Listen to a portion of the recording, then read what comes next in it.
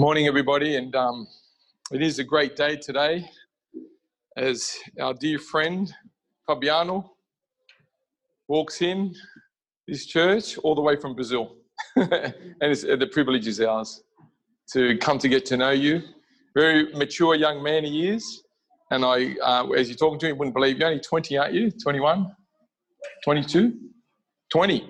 Yes, very mature young man at 20, and that is a very, very good thing to see this day and age. But let's have a prayer before we start. Father in heaven, Lord God Almighty, creator of heaven and earth and everything that's in it, we thank you, Lord, for your moving and your promptings of the Spirit. We thank you, Lord, that you are constantly roaming, Lord, this earth and searching in the deep recesses of the hearts of men and women, calling them home to you. A place, Lord, where they could be safe in this world, so they'll be prepared for the world to come. I want to thank you, and I pray for a blessing over Fabiano this morning as he's made this decision. And this decision is one that he will never look back. In Jesus' name we pray. Amen. There was a prophet in the wilderness, as we know, that was stirring the hearts of the people. Through his preaching, the people were being awakened to the reality that there had been a disconnect with God for too long. And there was an awakening that there needed to be a reconnect as the message was going forth. The Messiah was coming and they needed to be ready. He was a voice that says of one crying in the wilderness, preparing a people for the arrival of the Messiah to meet their God. Extending to the people a message of hope and of peace to their soul that they deeply needed. Many who were searching for God came to hear him. People tormented with oppression, laden with sin, and the cares and strains of life came to John to be baptized in the Jordan River. His message was this: repent, for the kingdom of heaven is at hand. And his message was strong, and it vibrated through the whole of Israel. There was an anticipation in the atmosphere. The nation of Israel was being shaken, and many were responding as the Spirit was calling every man, woman, and child. In Matthew 3:5-6, the record tells us that people from Jerusalem and from all of Judea and all over the Jordan Valley went out to see and to hear John. And when they confessed their sins, he baptized them in the Jordan River. The course of history will be changed forever in the events that were coming upon the human race.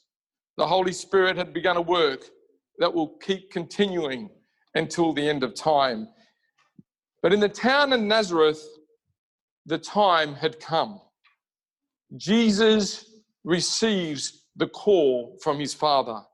He puts down his tools, leaves his carpenter's shop, leaves his home, and walks alongside his countrymen to the Jordan to be baptized. I would just like you to imagine the scene. The Messiah is walking with the throngs of people. He's walking in the same direction. He's going to the same place. He's going to the Jordan River. He's going to meet John, and he's walking with them, and they don't know who he is that's walking amongst them. John the Baptist himself was about to meet the one he had been prophesying about. Jesus makes his way to the water, and he approaches. John realizes that this man is different. There's a purity of character that he had never seen before or perceived in any man. The very atmosphere of the presence was holy, and it was awe-inspiring to him. Among the multitudes that had gathered about him at the Jordan, John had heard many confessions, many dark tales of crime and vice, and had met souls bowed down with the burden of a myriad of sins in their lives. But never had he come in contact with a human being from whom there breathed an influence so holy as that of Jesus Christ. The Holy Spirit was now revealing to John that this is the one. The Holy Spirit was impressing upon the heart of John that this is the one. He is the desire of nations, the one that has been prophesied about from generation to generation, from the fall of Adam until the days of John. This is the one, the Lamb of God that will take away the sins of the world. And yet Jesus humbly approaches John and submits himself to be baptized. Being in the presence of a sinless one such as Jesus, John shrank back, the record tells us, aware that he's a sinner, just like those whom he was baptizing, that he himself needed the Messiah for his own soul. John responds with caution and apprehension as Jesus is in front of him. How could he, a sinner, baptize someone so pure? How could he possibly do this? And why should Jesus submit himself to a process that required confession and guilt of sin to be washed away? In Matthew 3:14, the scriptures read on and they say this, that John tried to prevent him, saying, I need to be baptized of you, and you are coming to me. Now, my friends, if John saw the holiness of Jesus, shouldn't we? If John saw his need of being baptized, shouldn't we? Jesus did not allow John to hinder the necessary process in the plan of salvation. He would not have that. He responded to John in verse 15 of Matthew 3, and it says this, Jesus said, it would be done, for we must carry out all that God requires. So John agreed to baptize him.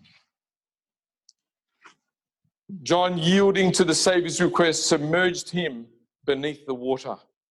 And Jesus was baptized, it says, by John. Why did Jesus submit himself to the waters of baptism? He was not a sinner, the Bible tells us. There was no weight of personal sin weighing down upon his shoulders. He was pure, the Bible tells us. The question always remains, so why did he do it? Why did he submit himself to the waters of baptism when there was no washing of sins necessary in his own life? Let me share with you something very important. He did it for us, my friends. He did it for us, for all those who believe and trust him as their personal Savior. He identified himself with sinners. He identified himself with you and I, taking the steps that we must take, doing the work that we must do. Jesus was doing what he needed to do in the plan of salvation. His life was suffering and patient endurance after his baptism was also an example for us. Jesus is our example in all things. As you read the life of Jesus, it is the example of what our life should be like. Jesus is a complete Savior. This is also why he did it. There is nothing missing in the plan of salvation. Nothing left out. There's no little nook or cranny that say this was not accomplished. Jesus did it all. He did not leave anything out in the plan of salvation. Jesus lives a perfect life that we should have lived.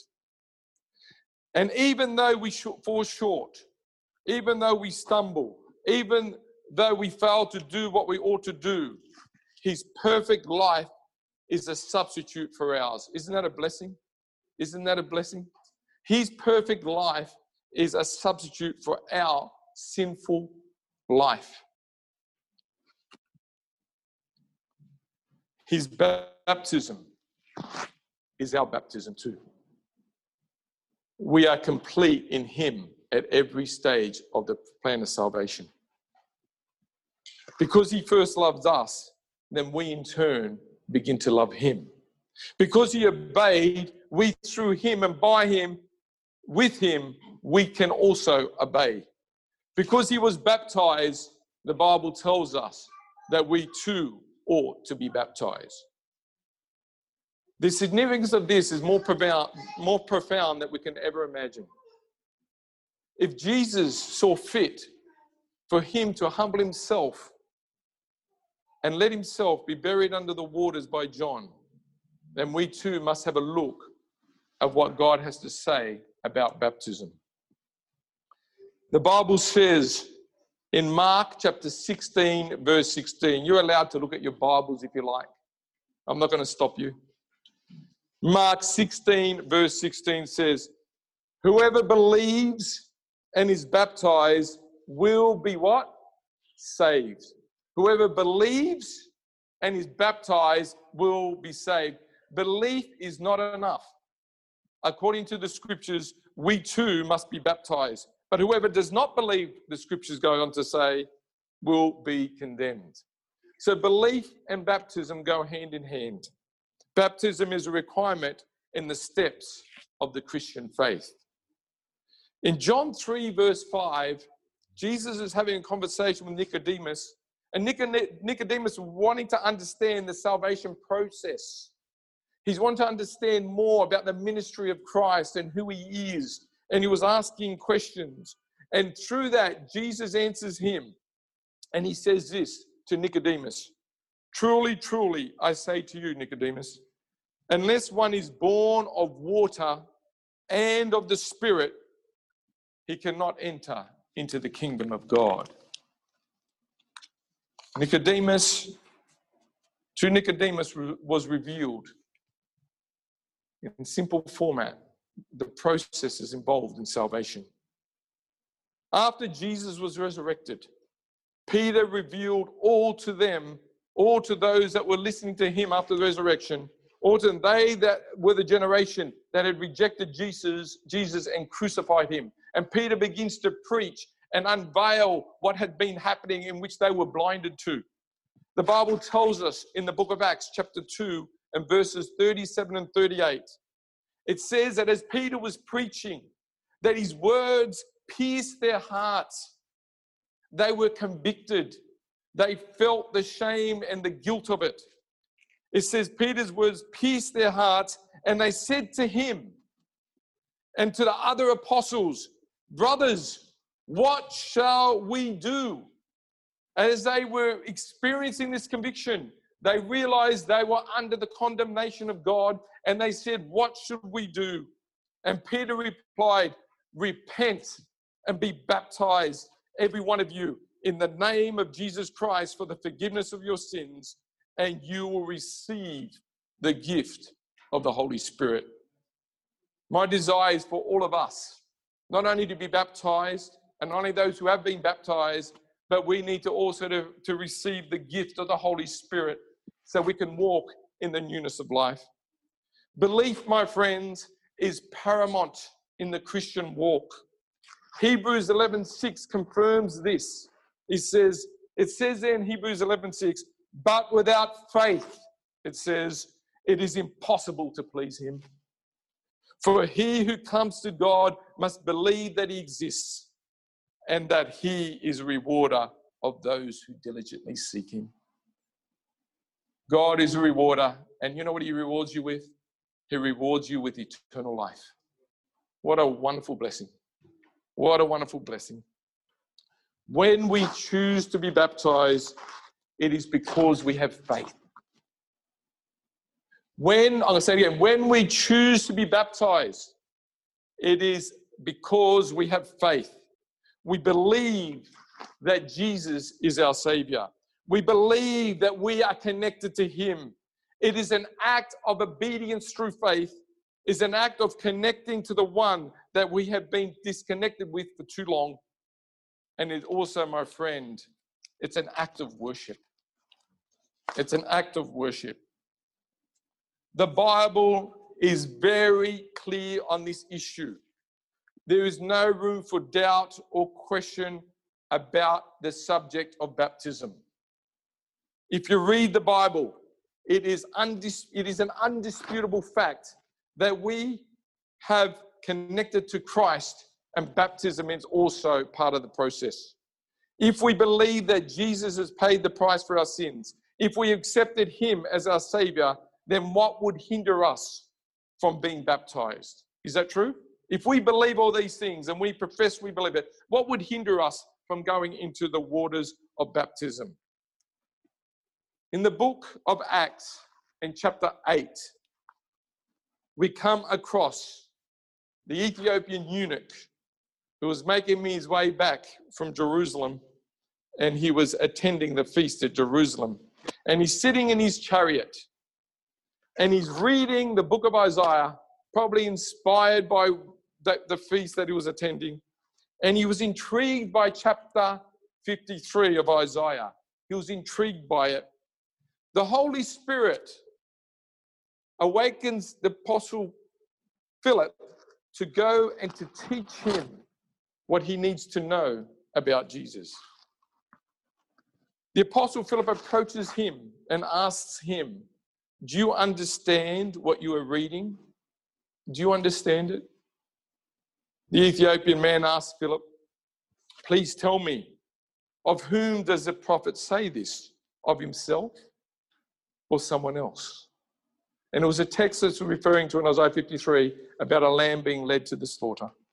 Then Philip opened his mouth, and beginning from the scripture, he preached Jesus to him. My friends, the world needs Jesus. The world needs him. And it needs men and women who have the courage and the faith and the conviction to preach Jesus to them. The scriptures goes on. And as they went along the road, they came to some water. And the eunuch said, look, water.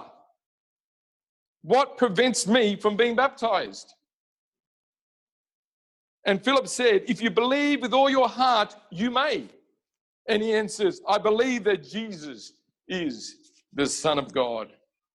He ordered the chariot to stop, the scripture says, and they both went down into the water, Philip as well as the eunuch, and he baptized him. What a simple illustration of faith. When they come up out of the water, the scriptures goes on to say, the Spirit of the Lord snatched Philip away, and the eunuch no longer saw him, but went on his way rejoicing. Fabiano, my desire is that you go away rejoicing from today. Our willingness to be baptized is a natural progression in the believer's life. It's a natural progression. A public declaration that we are not ashamed of the gospel.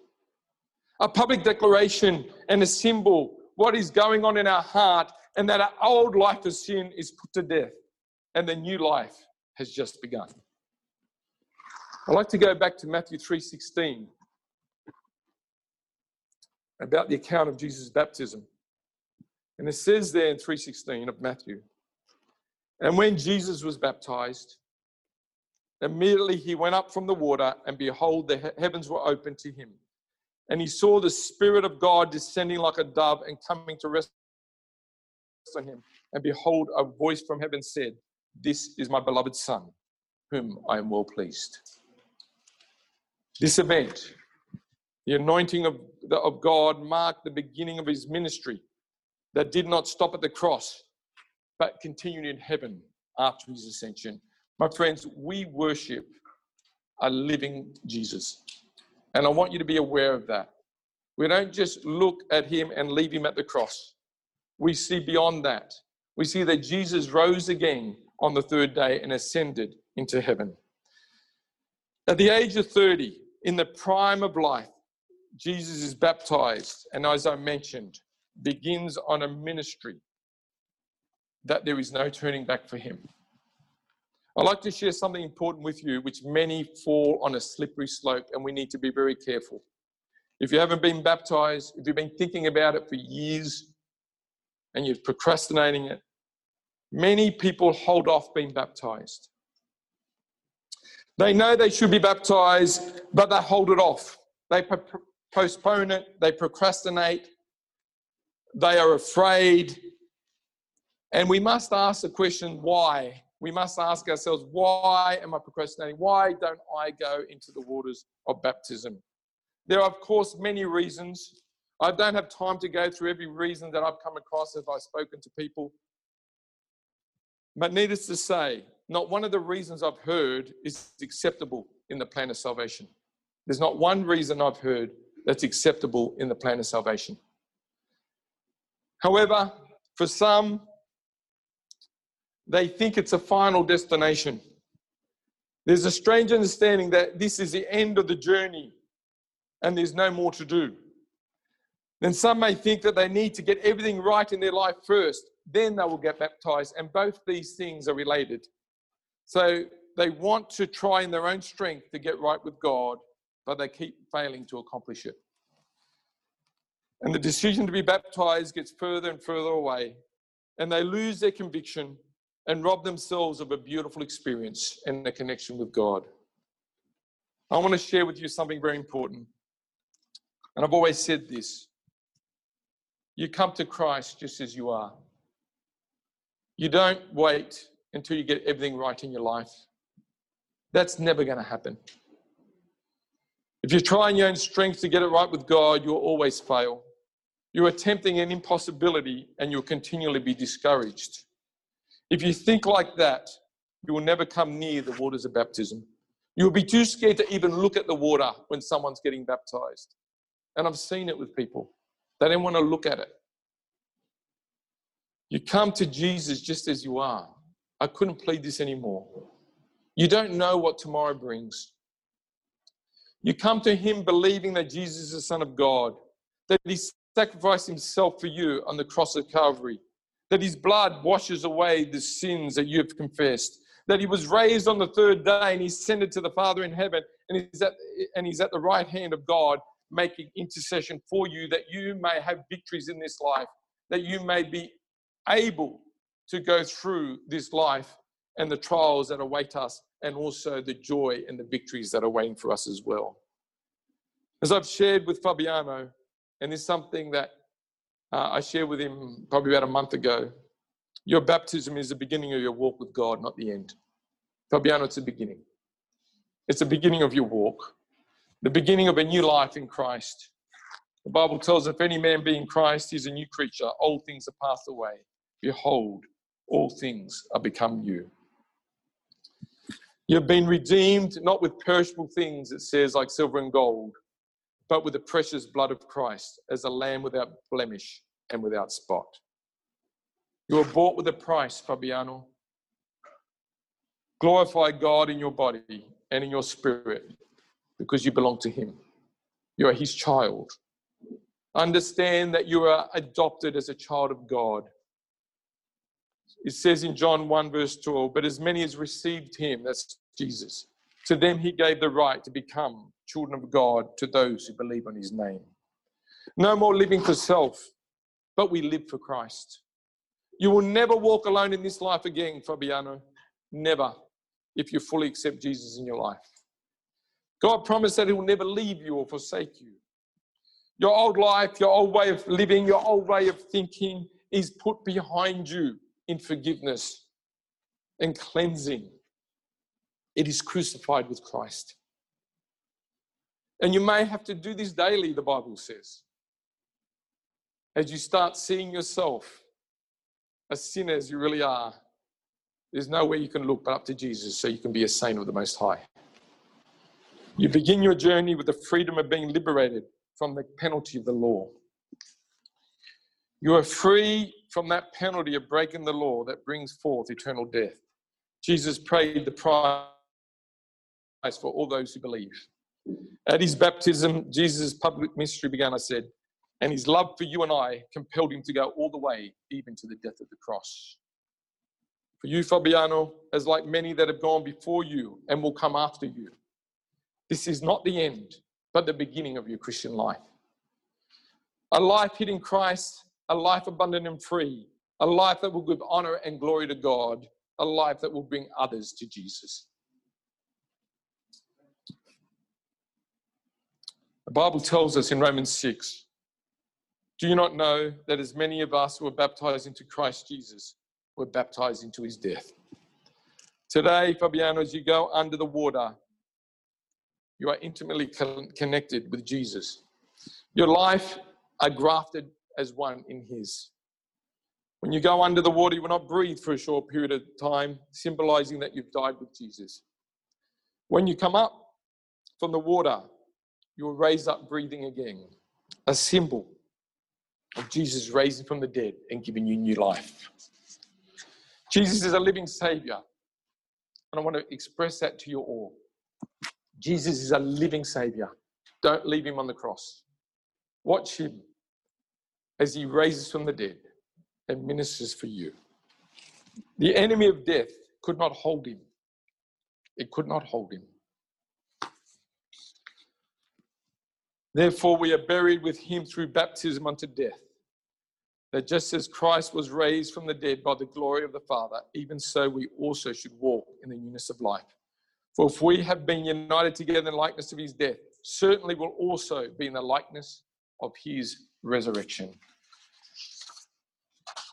Fabiano, there is rejoicing in heaven, the Bible tells us, when one sinner repents.